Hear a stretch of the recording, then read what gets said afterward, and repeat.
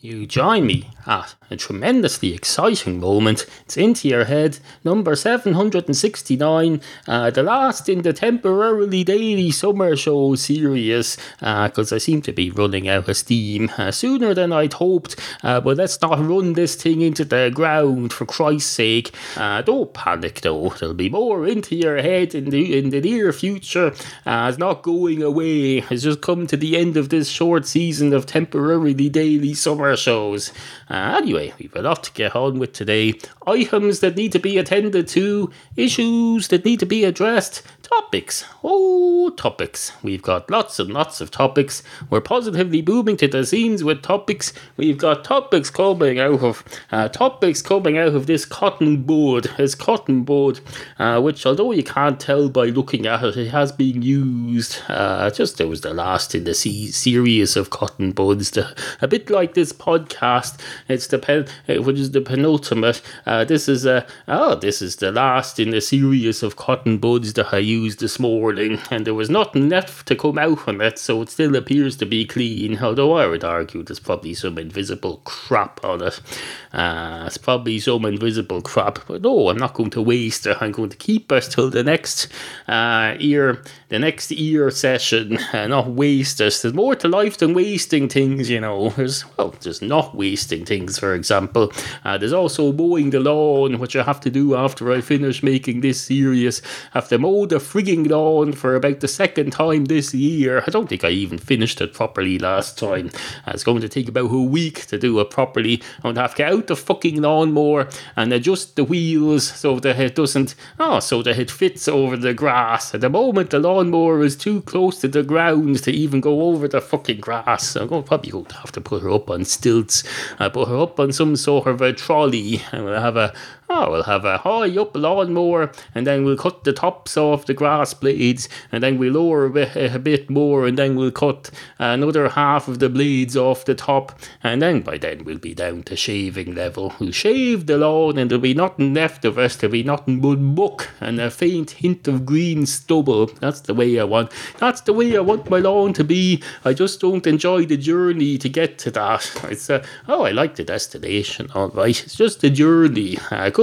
Can't be arsed with the whole lawn mowing, if you're perfectly honest. It's a pile of crap. Anyway, hello and welcome to the show. Into Your Head. Two cats walk into a bar. One of the cats goes straight up to the bar counter and says, "Hello, can I have a pint of your finest Guinness, please?" And the man behind the bar says, "Oh, that's original. Never heard that one before. A cat coming in and asking for a pint of Guinness. No, never happened to me before." And the cat says, "Are you being sarcastic? I can't tell." And the barman says, No, not being sarcastic at all. This is perfectly original. Never had a couple of cats come into a bar looking for a pint of Guinness, especially never during the 769 episodes of this podcast. Has never happened before, even once. That's why you can't call it a format. It's a one-off bespoke story. It's absolutely fucking fantastic. And the cat says, "Well, I'm glad to hear you're not being sarcastic, or if you are, you're not doing it properly, so it's not coming true, so you're failing to be sarcastic. Anyway, yes, a pint of your finest Guinness, please." And the man behind the bar says, "Certainly, sir. Would you like that shoved up your arse?" And the cat says, "No, I would not. And what the hell is wrong with you?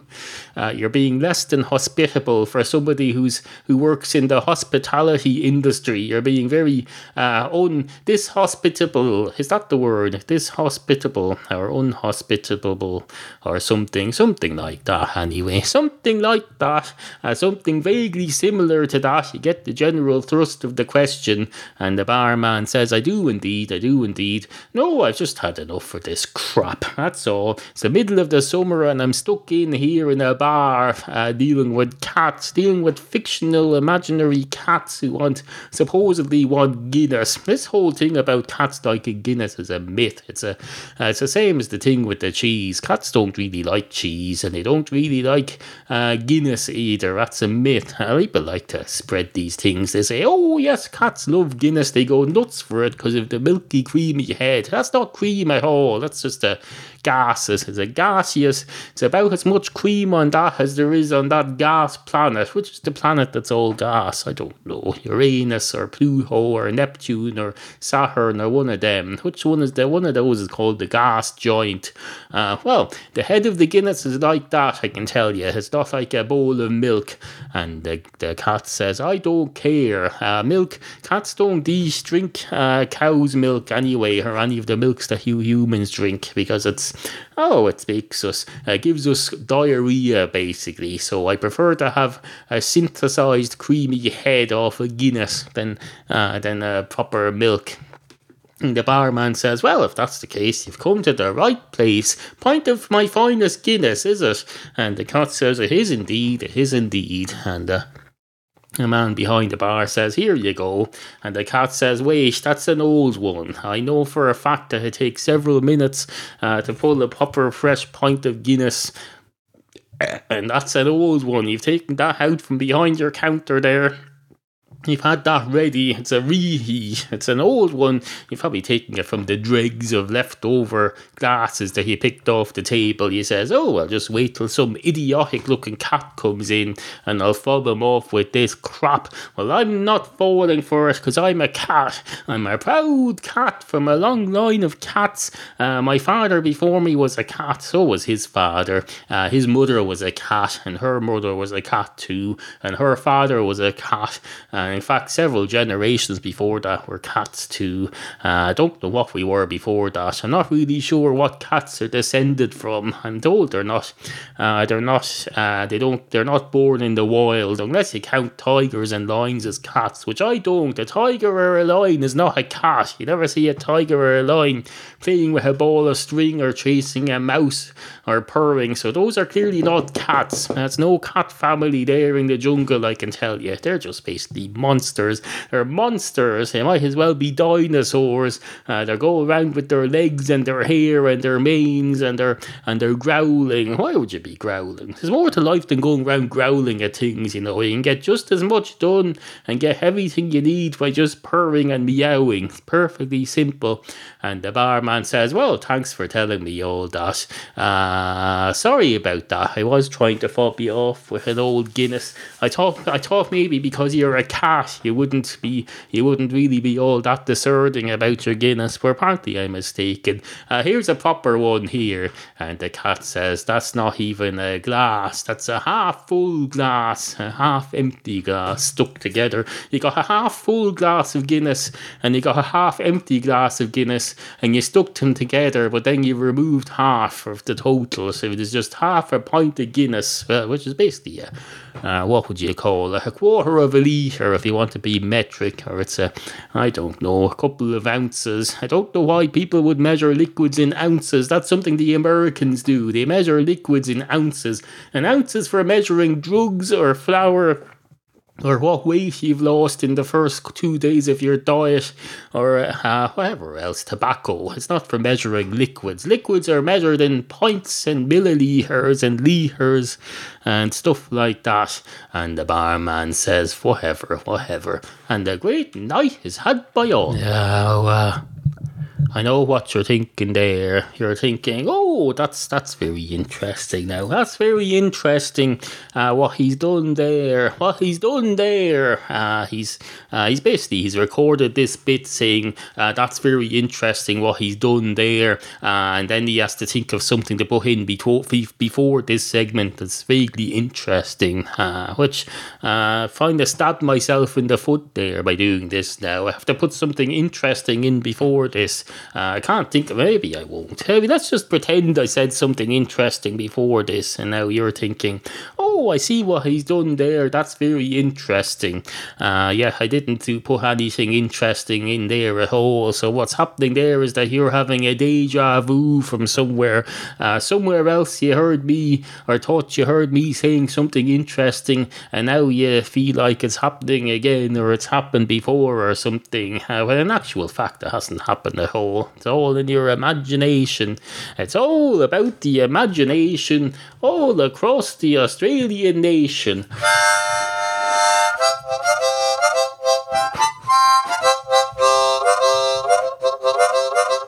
I think I'm feeling a bit hemmed in the house here. I think I need to get out a bit more. The sun is splitting the rocks and I'm sitting in here making podcasts. I think I may have bitten off a bit too much that I can a bit more that I can chew here. Maybe I should just swallow it or spit it out, or should I pour scalding hot water in to melt it? How would that help? I don't know. Or probably can you scald the inside of your mouth? I presume you can. I never have. You never hear about this. You hear about people scalding themselves by spilling hot water all over themselves, but you never hear about them scalding the insides of their mouth or burning their stomach with something too hot. You wonder about that. Well, I do now. It's never occurred to me before, but I wonder about it now.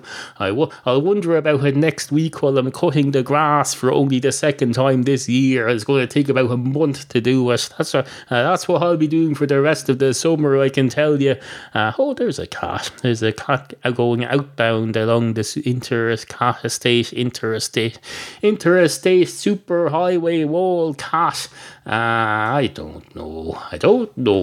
Anyway, on with the show. I've always been a great believer in the dictum, when in doubt, go and find certainty. If there's doubt there, find some certainty, and that'll thicken it up. It's like if you get some bleach that's too thin. You get that cheap watery own brand bleach, and you say, oh, this is too thin, it's too watery, this isn't going to clean my toilet. You can't clean a toilet with watery bleach, especially not the toilet brush. If you want to do that thing where you pour bleach into the toilet brush holder and you dip the toilet brush in and it makes it go white again, you need thick bleach for that. So if your bleach is too thin, here's a tip to save money. Get some thick bleach and pour it into the thin bleach, and that'll de-water it. It'll make it less watery and more concentrated. That'll concentrate, and then you put it in. You do whatever you want with it. Do all your bleachy stuff with it. You bleach away like there's no tomorrow. But for Christ's sake, keep out of reach of children and pets, and don't be putting it on anything that it's not designed to be put on. That's the thing about these chemicals. You have to be careful with them. Chemicals can cause things like Hiroshima. That was caused by chemicals, or was it? Was that more not chemicals, electrons and things? Those aren't chemicals, I suppose. If you want to argue that point, it was physics that caused that, not chemistry. Chemistry is a whole different kettle of fish, and then you have biology, which would be the biological weapons as well. That's the three branches of science. I remember back in the last few years of school, they'd split up your sciences into three subjects. They'd say you can do your chemistry, you can do your physics, and you can do your biology, or pick one or two of those. If you're going to be a science geek who goes off to college to do science, you should probably do 2 or 3 of the sciences in school. Or if you've no interest in science whatsoever, avoid these top subjects like the plague. Go and do some. There's a new plague. I don't know if you realise there's a plague in the news. There's an Ebola. Oh, it's great. It's all the rage going on. There's people getting on planes and they're saying, that fella probably has Ebola. Well, we isolate him. Well, we put him in an isolation chamber. And then someone else says, we probably should. And then the fella dies. This is very poor taste. This is very poor taste. I wish I hadn't started this. I wish I hadn't started this. I'm running out of ideas. I've had plenty of energy drink. I've been drinking coffee all morning, but I seem to be running out of steam here. A lot earlier than I thought I would, I must say, with this series. I thought this would go on for the rest of the month at least. Or did I? Well, I thought I did. Apparently not, no. There's more to life than bollocks. There's more to life than bollocks. Is that a statement of any use or meaning to anyone. Will that get me out of anything? Probably not. Note to self, fade this out. I'd like to correct myself. Earlier I mentioned that the cotton bud on my table here is the last in the season of cotton buds from a particular cotton bud using session. But I also compared it to this podcast and said this podcast is the penultimate in the season of temporarily daily summer shows. That, of course, was incorrect. This is the ultimate, not the penultimate. The penultimate, I'm well aware, I'm not thick. I'm well aware that the penultimate means the second last. When I recorded that segment, I thought there was going to be one more in the season, but no, there's not.